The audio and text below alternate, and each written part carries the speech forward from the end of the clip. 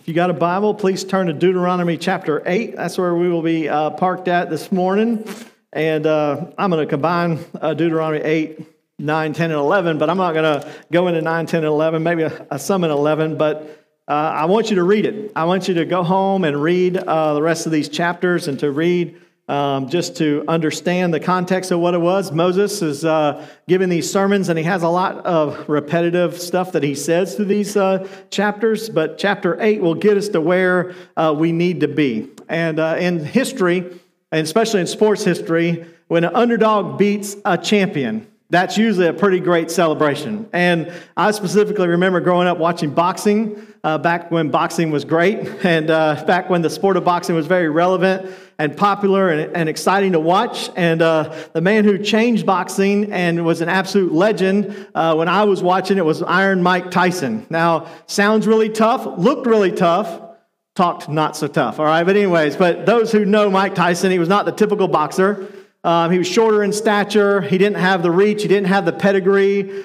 Some would say he was too short to be real successful, but man, were they wrong. He was like a pit bull. When the bell would ring, he would enter the ring, and the majority of the matches were done in less than one round. Matter of fact, he defended his title like 91 seconds one time with two punches, and he was an absolute monster. He won every heavyweight championship belt. He defended them over 20 boxing matches. He was in his prime. He was unstoppable. Mike Tyson would credit his success as well to how he was raised. He was poor. He was on the streets. Everything he knew in life that he was going to have, he would have to work for, and that motivated him to work harder than anyone else, train harder. He would run more, lift more, do whatever it took to be able to get off the streets to have a better life. And man, did he do that. Not only was he a celebrity in America, he was a world celebrity. He had a match coming up in his career. He was coming up in a match to where it would put him on the world stage. And so it was kind of like just a little exhibition match in China to extend his brand and extend the brand of boxing. And so they chose a guy similar to myself, fat and out of shape, named Buster Douglas. And they thought, man, this would just be a quick little warm-up fight for him, and Tyson could go on with the things. Well, when the boxing match began and Mike Tyson began to fight all of a sudden by the end of the sixth round, which never happened before with Mike Tyson, and then soon after that, he got knocked down for the first time, and sure enough, Mike Tyson got knocked out by Buster Douglas. And I can remember watching it. I can remember thinking, there's no way, how in the world did Mike Tyson lose to Buster Douglas? Well, as time goes on and you hear his story, he said he lost because he forgot what got him to where he was. He changed his trainer. His desire wasn't as well. He didn't have a strong desire anymore. He had plenty of money. He had everything he wanted in life, and his desire, his training, his way of life changed, and it all dwindled down because of the success that he achieved. And he forgot what got him to where he was. And I share that story with you because that's the introduction to our message today. Deuteronomy chapter 8. Moses is instructing the nation of Israel exactly what happened to the old generation. He's explaining this to the new generation, and he's giving them a very, very important lesson. A lesson we all must learn, a lesson we must take and put in our hearts to always remember. And to know that in the promise of going to the promised land and living in the land of flowing with milk and honey, do not forget. Do not come to the moment to where you forgot what got you there, or you forget who got you there, because the moment you do, it can all come crashing down. And I heard a pastor to say this before when I first started preaching and ministering and talking about Christianity, and I found it to be a very true statement. He says, most people in life can handle struggles, but only a very few can handle success. And I thought that's a strange statement, but you know what? I found it to be true. I found it to be true because it's true in my own life. When I'm struggling, when I have trials and tribulations in my life, it keeps me really close to God.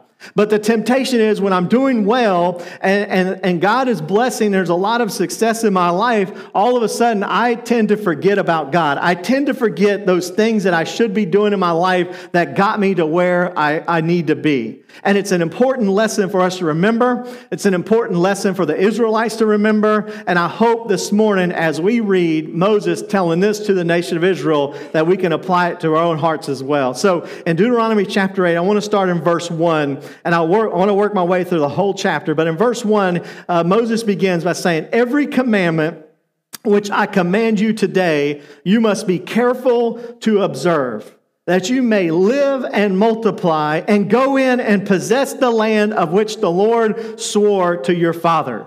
Moses tells the new generation, every commandment that I have given you, you must be careful to observe. You say, what was the commandments? We talked a little bit about this for several weeks. Obviously, the 10 Commandments was the big ones, right? The 10 Commandments, we broke them down to two things. Love God with all your heart, with all your soul, with all your mind, and to love your neighbor as yourself. If you keep God first in your life and you treat the people of God the way that God would treat them, then you're going to be okay. You're going to be ones that can prosper in God's land. And I want you to carefully observe these things. I want you to live this out. Because it's a simple equation. Do this, and God is going to let you multiply. He's going to let you live. He's going to let you possess the land. And what an encouragement by Moses to the new generation. He's telling them, this is not a secret. This is not something you have to try to figure out. This is not something you have to try to understand. It's plainly given to you in these scriptures. Don't complicate it. Don't overthink it. Don't believe it. Don't not believe it. Don't have the faith to say, I trust in myself, but trust in God, obey his commands, and God will do this in your life. He's going to let you live. He's going to let you take the promised land. And I found out in my life as well, most Christians in the Christian life, the desire to serve God, have very little problem knowing what God's will is. The problem comes observing God's will, right? We try to muddy God's will. We try to complicate God's will. We try to do all these things because a lot of times we just don't want to obey God's will in our life. One pastor said, it's not so much the unknown will of God that's the problem to most Christians, but it's the disobedience to the known will of God that's the problem. And for us, on the positive side of that, think about this. God spells this out for us. He says, here's my will, go do it. And this reminds you of Jesus with his disciples. He says, I'm going to tell you, I'm like a good father. Would I hide your blessing somewhere and put traps up and snares up so that you would get tangled up in these traps and snares to get the blessings? No, I'm a good father. I want you to have the blessings, but I'm going to put them in a place to where you know how to get them, but all we have to do is obey them. And as a great God, a God who provides, he spells it out. And Moses gives the key here. Be careful to obey. You see, the word careful there means to intensely focus on something, to intensify that this is something that is the goal of my life. And that's where we must come in. Our focus must come in. Our understanding must come in. Wherever we are, we must continually pursue God's commandments for our life. And if we continually pursue those things and we intently focus on these things, that the will of God in our life will be exposed as we know, and God is a rewarder of those who does his will. And it's like that in the Old Testament. It's like that in the New Testament. It's like that with us today. It always has been like that, and it always will be like that. If you want to get your life on track with God and receive the blessings of God, then you be obedient to his commands. You be obedient to God's will in your life, and you will reap the benefits and the blessings of God's blessings in your life. If you're here this morning, you want your marriage to be on track, receive the blessings of God in your family and your home, then you must obey God's commands for your marriage. If you want your kids to be on track and you want your kids to love the Lord, your God, with all their heart, with all their soul, with all their mind, then you must put the principles of being a parent into work that God has given us, and we will reap the benefits from that, to receive the blessings of God, to obey the commands of God. It's a simple promise, but it's a great promise. Do this, and I will do this. No hidden agenda. And Moses stands before the people. He says, if you want the blessings of God, the choice is yours. obey God's blessings, obey God's commandments, and he will bless you. Look at verse 2. And you shall remember that the Lord your God led you all the way these 40 years in the wilderness to humble you, to test you, and know that it was to know what was in your heart, whether you would keep his commandments or not. So he humbled you, allowed you to hunger, and fed you with manna, which you did not know, nor did your fathers know, that he might make you know that man shall not live by bread alone, but man shall live by every word that proceeds out of the mouth of the Lord. Your garments did not wear out on you, nor did your foot swell these 40 years. You should know in your heart that as a man chastens his son, so the Lord your God chastens you. But God says, I didn't throw you out here. I prepared you. I put you through the preparation process. We talked about this a little bit. In Egypt, when they were rescued from Egypt, that's the picture of salvation. Under the bondage of a wicked ruler, under the bondage of sin, the picture of us being delivered by Jesus Christ out of Egypt is a picture of our salvation. That's where it begins. We call out on the name of God, and he delivers us from this bondage. And then the wilderness was the picture of preparation, that God puts us through a process, and in our lives as well, New Testament terms, we talk about sanctification. God goes to work in our life to work out these things in our life so that when we get to the point of the promised land, which is the Spirit-filled life filled with blessings of God in our life, that we will not forget how we got there and why we got there. And the reason for the wilderness, Moses tells them right here, God used these tools in your life to prepare you. And he says, what did he do in the wilderness? He said, he humbled the nation of Israel. He said, when you got to the point where you thought you were better than God and strong and mighty and untouchable, I showed you just how weak you really were. I put you to a point where you could not even feed yourself. And Moses said as well, God tested them. He said, are you going to trust in me and me alone? Are you going to walk out on me? Are you not going to be faithful to me? Are you going to live just by what I can give you? Or are you going to live by every word that proceeds out of my mouth? And then God chastened them, or in other words, he disciplined them. He said, you are accountable to me. You are my children. I'm going to correct you. And when you disobey God, I'm going to correct you. And I'm going to keep you in line. I'm going to keep you accountable. And I must say, these three tools, when we look at these today in our own life, God still uses these three tools. He still uses these three tools in our life to do a specific job in our walk and character before the Lord that helps us keep on track. I think about the tool of humbleness, the tool of humbling. Let me tell you, I've heard a pastor say this, and it's so true. He says, you can either humble yourself or God will do it for you. And if you've never been humbled before by the Lord, you're in for a great surprise, okay? Because God will humble you. He will take you to the point to where there's nothing in your life but you could do to call out on him. And the nation of Israel, he put them flat on their back. They had no food. They had no water. They had nothing. And all they could do is call out on God, and he humbled them. And in our life, we're going to get to a point to where he completely humbles us. We may think we can handle our marriage, but God will humble you.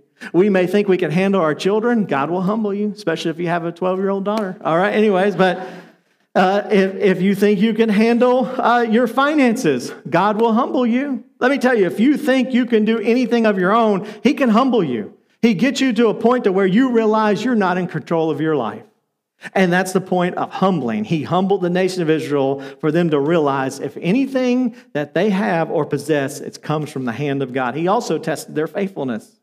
I don't know what it is, but our hearts are incurably unfaithful to the things of God. We constantly want to turn away from God or turn towards other things, and God will test our faithfulness. And he's telling them, in good times or bad, will you stay true to me? Will you serve me and me alone? In good times and bad times, are you faithful? And then the tool of accountability. How many of us think that we can get away with anything and do anything that we want? God says no. If you're my child, I'm going to hold you accountable. If you're my child, I'm going to discipline you. And he said, these are the tools that I'm going to use to do that. I'll humble you. I'm going to test your faithfulness. I'm going to hold you accountable. And now Moses says, because of this preparation, because of this work that God has done in your life, and you have followed after God, he says, now you will see the blessings of God. Look at verse 6. He says, therefore, you shall keep the commandments of the Lord your God, to walk in his way and to fear him. For the Lord your God is bringing you into a good land, a land of brooks of water, of fountains and springs that flow out of the valleys and the hills, a land of wheat and barley, of vines and fig trees and pomegranates, and the land of olive oil and honey, a land in which you will eat bread without scarcity, in which you will lack nothing, a land of whose stones are iron, and out of whose hills you can dig copper. When you have eaten and are full, then you shall bless the Lord your God for the good land which he has given you. Moses comes down, he's saying, here it is, Israelites, it's payday. You will obey me and I will bless you and I will take you into the promised land. You will drink plenty of water. Now for us as Americans, that doesn't sound very appealing, but for people who are thirsting to death in the desert, where there was no rivers, there was no brooks, there was no water, and they had to have Moses strike a rock for the water to provide for the people, and they were constantly looking for water. And all of a sudden he says, I'm going to put you in a land to where there are brooks full of water, and there are fountains of springs, and it's flowing out of the valleys and the hills. You will drink plenty of water. Not only that, you will drink plenty of food. The sustenance of food, I'll give you fig trees and pomegranates and bread without scarcity. You'll never have to be concerned with eating another meal again. There will be plenty of provision in the land, and also you will prosper in copper and resources. The hills have minerals. You will be able to make a living. You will be able to build places. You will be able to do all these things. And when you've done that, you shall bless the Lord your God for the good land which he has given you. And listen, that's the key. When we get into the promised land, when we get to the point where God has incredibly blessed us, we got to give him praise. We got to be grateful. And listen, when we read in the New Testament, the number one list of complaints, or the number two thing that God talks about the Israelites, he says, neither were they grateful. Meaning that God had incredibly blessed them and had given them all these things, but their hearts were grumbling before God. And Moses is saying, when you get the water, when you get the food, when you get the resources, be grateful to God. Like, praise his name, to know that it is God who's given it to you and there was no other way for you to get it. Praise God for the incredible plenty that God has put in your life. And I must say, this is definitely the most desired place for us to be as believers, is it not? Don't you want to live in the land of blessings of God? Don't you want to live where God is blessing us and how he does bless us? And how we should lift our hearts in praise and thanksgiving? And so many of us, even here today, even in my own life, has been incredibly blessed by God. But yet, many times, the praise don't come off our lips. The praise is not in our hearts. We are not praising God, and the situation and the circumstance that we're living in now is better than it's ever been. But some way, somehow, we find a way to grumble. We find a way to be ungrateful. I can't help but to think of people in Ukraine who were going to work every day grumbling about their job, but today they would love to have that job back. They would love to have peace back in their streets. They would love to have those things, and how many times do we take that for granted? Think of for us as a country, how we have taken God's providence for our country for granted. We complain and we whine and we gripe and we're fighting and arguing over all these crazy and wacky things. But God's hand has incredibly blessed our country. He has incredibly blessed us and protected us from the world. There's a lot of crazy people in the world, crazy leaders in the world. But yet he has blessed us, and yet how have we repaid that to God? Have we praised him? Have we given him gratefulness? Listen, for us, even this morning as Americans, we should just praise God for what he's done in our country. God, thank you for what you have done and blessed us over and over. Some of us in here as well has been incredibly blessed by God. We should give him praise for it. We should give him great gratefulness for him. In my own life, I think about how God has blessed me. In my marriage, how God has blessed me in my marriage. I mean, this year, we're working on 22 years. I know Erin has the patience of Job, right? I mean, she has suffered and suffered and suffered with me. But I just think about the incredible blessings that God has given in my marriage. And how many single people have come to me over the years and said they were praying for a spouse and praying for a spouse, and now they're complaining about their spouse. They're whining about their spouse. Like they eat their toenails in bed or something. I don't know, anything crazy. The very things that we say we want from God, we get them, then we complain about them. Cars. We praise God. God, give me this car, give me this truck. And then a year later, this thing's a piece of junk, right? This thing ain't worth nothing. It's out of date. I wish I would have had some. It's naturally in our hearts. And we become ungrateful. God says, if you want a tool to be blessed by God, learn how to be thankful. Learn how to give Him praise. Learn how for the blessings of God to look to His goodness. And even through everything you have, I think about just for us as a church, how incredibly blessed God has been. God has given the blessings God has given in our church.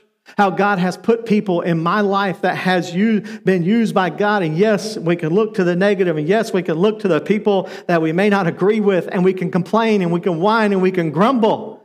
But guess what? God has been He has been incredibly great. He has blessed us in your family, in your health. Don't ever take your health for granted.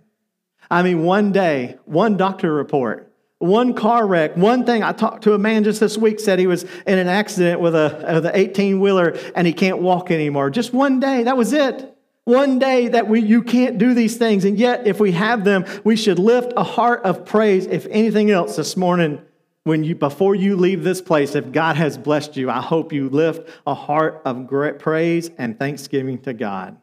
And listen, as we think about this message, it'd be a great time to close this message, right?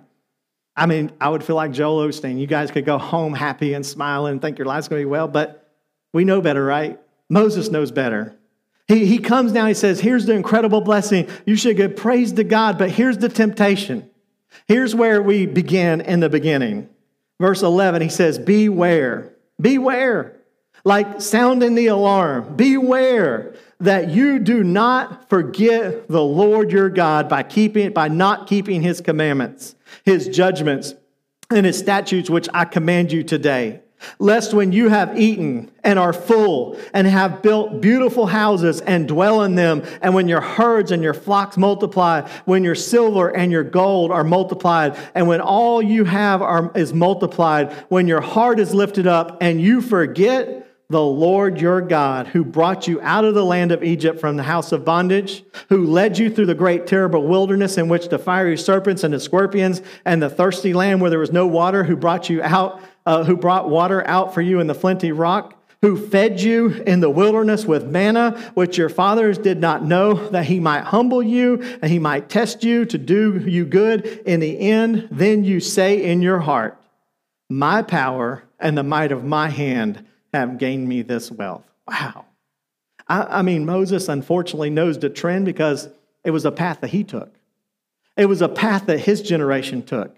They got to the point to where they got to the Jordan River and they said, we'll do it our own way. We're going to send spies and we're going to figure this out, and we don't need God's direction in our life because we're going to lead ourselves, and the blessings of God leads to the temptation of being prideful, of being ungrateful, and being unfaithful. That's what happens. And when you think about the nation of Israel, you see all those present. They were prideful in the fact that they thought they could win the battles themselves. They were ungrateful and grumbling to God, and they were unfaithful to the God because they had went and served other gods and were not faithful to serving the Lord.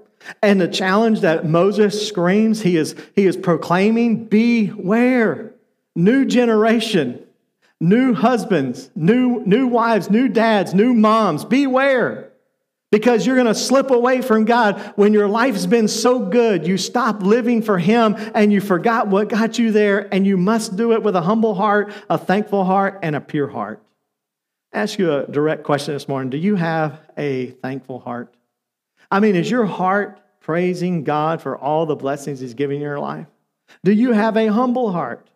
Do you look to God for all that He has given you and receive the things that God has given you? Or do you feel like you have earned something or something better? Do you have a pure heart? Are you faithful to serve the Lord regardless of whatever is happening in your life? And in the moment that we think we do not need God is the very moment when we hit rock bottom. It's the point to where God will become in your life the only thing you could call upon. And let me tell you, you can live in the land of plenty, but you better be grateful. You better guard your heart, and you better not get prideful, and you can receive the blessings of the Lord. But if you're not, you got to ask yourself, am I faithful to the Lord? Am I faithful for his will to his life? Because the temptation is to stop serving him. The temptation is to stop going after God. The temptation is to stop serving the Lord and doing these things. And this morning, when you think about it, do you serve God? Another thing, do you wake up with a grateful heart? Is your heart grateful for the things that he has done? When you get up in the morning, is it good morning, Lord? Or is it good, Lord, it's morning? All right. Listen, in your hearts, are you thankful for the job he's given you? Are you thankful for the spouse he's given? Are you thankful for the kids that he's given you? That might be a little bit of a stretch, but anyways, are you thankful for your kids as well? Right? Are you thankful for the job? Are you thankful for the country that he allows you to live in? Are you thankful for the little things in your life? And then are you faithful to the Lord? Are you serving him? Are you accountable? Do you live for him in a holy manner? If somebody were to look to your life, would they know you belong to God? When Aaron and I was going to church, in First Baptist, they would have the kids in there. Man, the kids would be in there going crazy and wild and everything. And we'd look in there and all the kids are going crazy and wild. But when they would call our kids' name, we would look to them. And when they would come to the door, we would discipline our own kids. Now, other kids were on their own. Okay, they could do whatever they want to. But we would tell them, you're not going to represent us this way. You're not going to act this way because you belong to us. And we're going to discipline you. But all the other people are doing it. All the other kids are doing it. It doesn't matter. Because you're mine, and I'm responsible for you, and I'm going to hold you accountable for doing things in your life. Listen, as a Christian, we belong to God, and he's going to hold us accountable. He's going to hold us to a standard. He's going to hold us to a holy manner for us to be living for. And Moses would shout this morning to you, just as he did to the nation of Israel, to me, to our church, to our country, beware. Beware when you have the land of plenty. Beware when you have plenty of money. Beware when you have the beautiful houses. Beware when you have peace and freedom. Beware because of the danger it comes with it.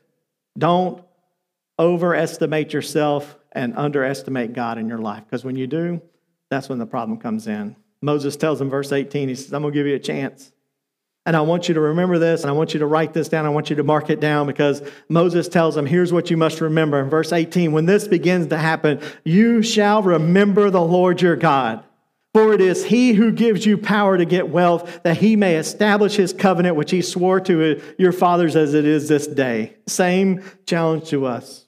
Today, you need to remember God in your life. Today, you need to go back and remember the time when you could not provide food for your family. You remember what that felt like?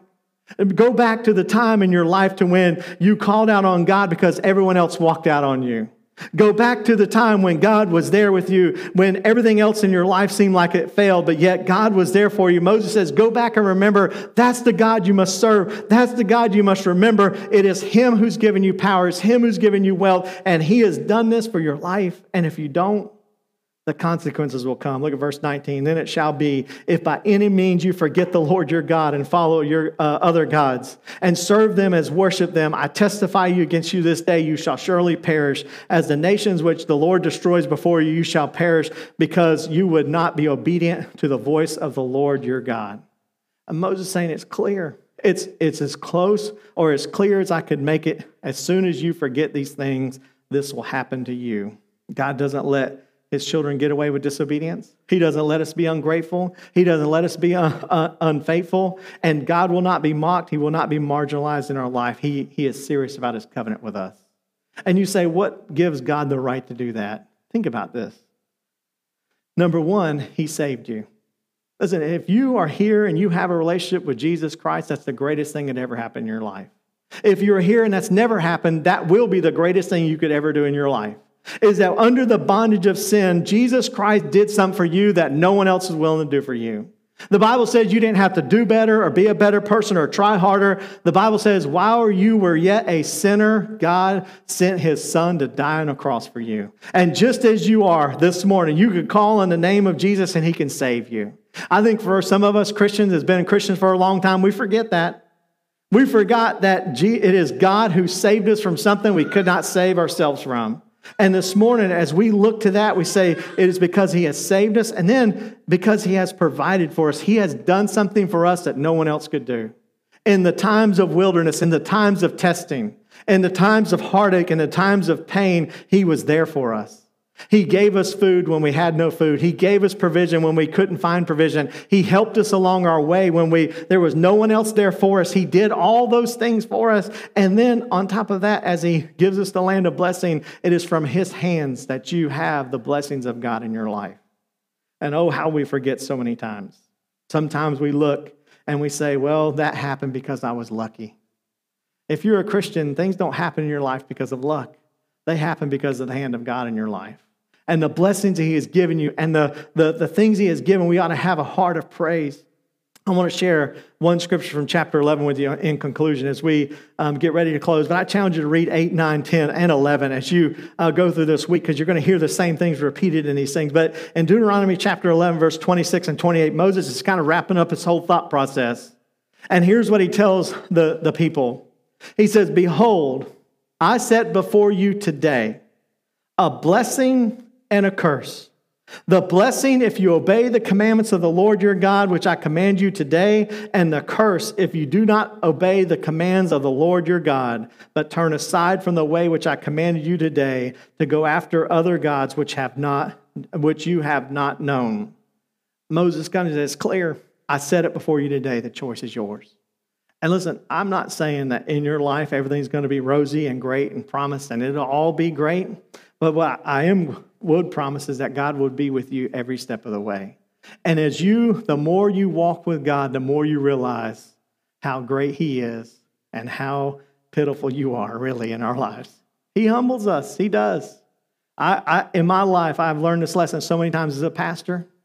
I've learned this lesson so many times as a husband. How many times did I thought that I had a plan for my marriage and God humbled me? And how many times I thought I had a plan for my kids and Lord, he sent me a 12-year-old girl. Let me tell you, he's really humbled me, right? And you go through the whole process, and even with your job or your finances, even with your health. A lot of times you think this is going to happen, and something comes in your life and it just devastates you one day all of a sudden. You may have a plan and you may think you have it made, but it is God. It is God, and we must give him praise, and we must put him in our lives, and we must be grateful. We must be faithful, and we must be accountable to him. And if we do, Moses says, that's the choice you make, and you will live obeying God's commands. And what happens to you is the will of God in your life, and it's the best thing that'll ever happen to your life. You know, the best thing for your marriage is God's will for your marriage. The best thing for your kids is God's will for your kids. The best thing for your health and your family and your life is God's will for your life. And how we stay in that is obedient to God and his plans and his will for our lives. Let's pray together this morning.